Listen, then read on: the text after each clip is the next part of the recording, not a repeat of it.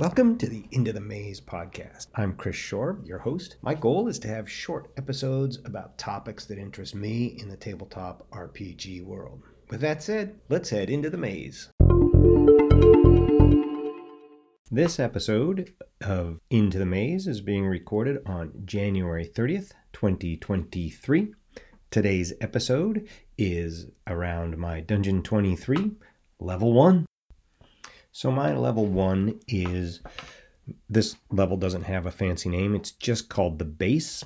I've rolled up everything that is happening in my hexes, setting up things like the terrain, the predominant terrain, the vegetation, the temperature, the sort of baseline temperature, precipitation amount. Typically the precipitation amount is what comes down on like I basically said, how often do they get inches of rain? Daily, weekly, monthly, annually.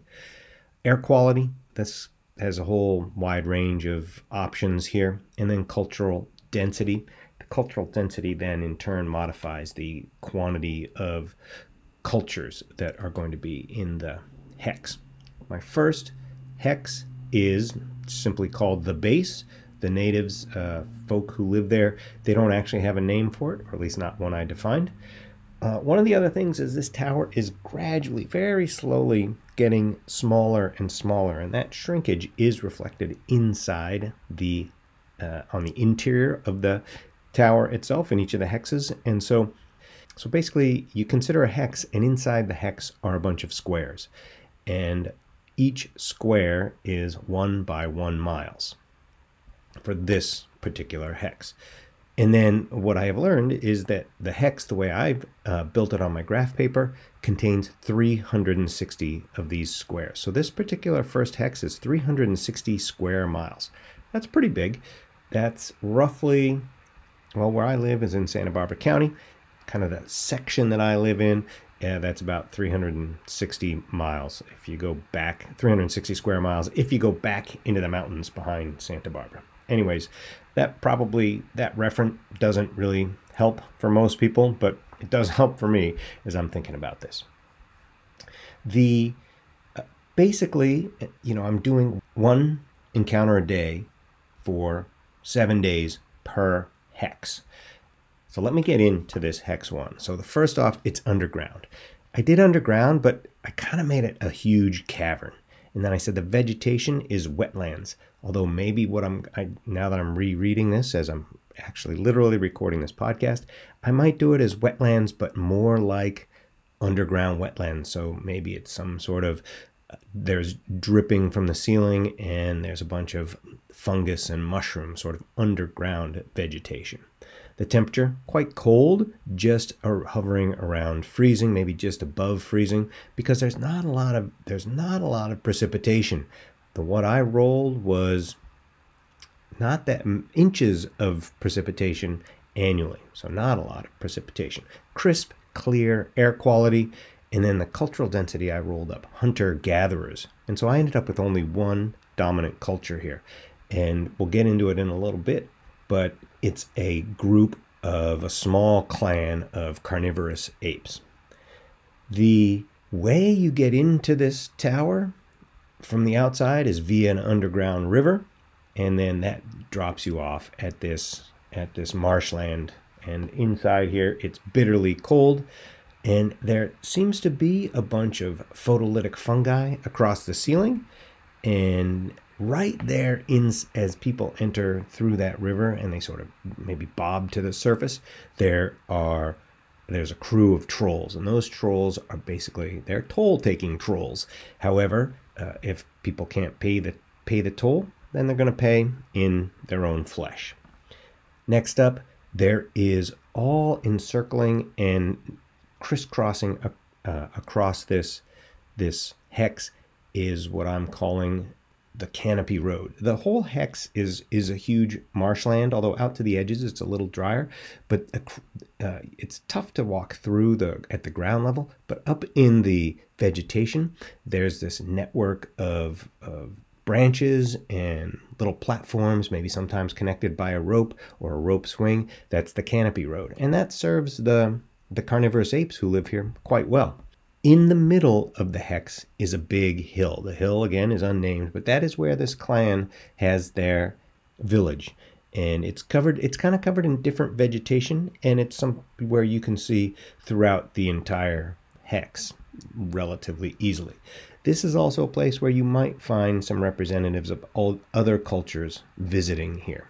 I hadn't, when I first wrote this hex, hadn't actually figured out how the gates were going to work, and that there potentially could be gates down from upper hexes. That's something I'll talk about in a future episode. At one edge of the hex is a concealed entrance to what I call the maintenance stairway. And actually every hex has this. Sometimes I don't talk about it, but in this one I kind of got into it. And the maintenance stairway, first of all, is typically guarded by a sphinx. And to get past the sphinx, you need to have the right riddle. And I think I'm going to talk about this in further detail in other episodes, is that there's an entire, throughout the whole tower, there's this black market in riddles and riddle fragments, answers, questions, and people are trying to put them together, because the riddles are what let you move through in between the gates, and also in some cases gives you access to the hallways, to the maintenance hallways. In this case, most of the time, the maintenance hallways, people aren't so interested in the maintenance hallways because they don't actually connect the gates. The only way between the gates is through the hexes. The only way to get between the hexes is via the gates. But the maintenance hallways are good for doing things inside the hex itself. The ceiling is roughly, somewhere I wrote it down here, I'll have to look it up, what I wrote. The ceiling in this room is, about, I think I put about 500 or 600 feet up. And at the top of the maintenance hallway, there's a little control tower that actually can control the lights in the hex and do some other things. It actually looks sort of like, in my mind, a television studio at a sports stadium. That's what this looks like. And so there's a way you can see down into the hex, and you can, if you want to control the lights and what have you. No one's been here for quite some time, and I kind of moved away from this whole idea of the maintenance rooms on each tower. We'll see. I might cut that later when I get back. But hey, this is an iterative creative process and something that I came up with. The last thing is I had forgotten to put a gate. And so in the southwest corner of the hex, there is a black dragon. And the black dragon is an ancient black dragon, but if you've got the riddle, you can get out of this hex. And all you have to do, the black dragon's going to ask you the answer to the riddle, and if you can get it, you can get out of the hex and enter through the gate. If you don't have the answer to the riddle, well, things might not go so well with you. I guess you can always try to fight your way out. If not, oh well, I guess we're starting over at square one. That's it for today's episode. Talk to you later.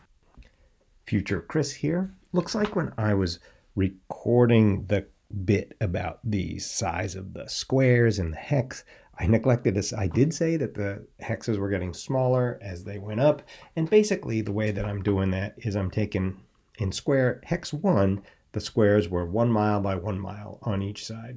Hex 2, as I'll talk next week, the squares were 0.98 miles by 0.98 miles, which multiplied together equals, I think, approximately 0.94 square miles, which then multiplied by 360 squares turns out to be, I think it turned out to be 344 square miles, that hex. And so each hex is slightly getting smaller and smaller. And the way I'm calculating that is by shrinking the length of each side of the squares that then in turn make up the hex.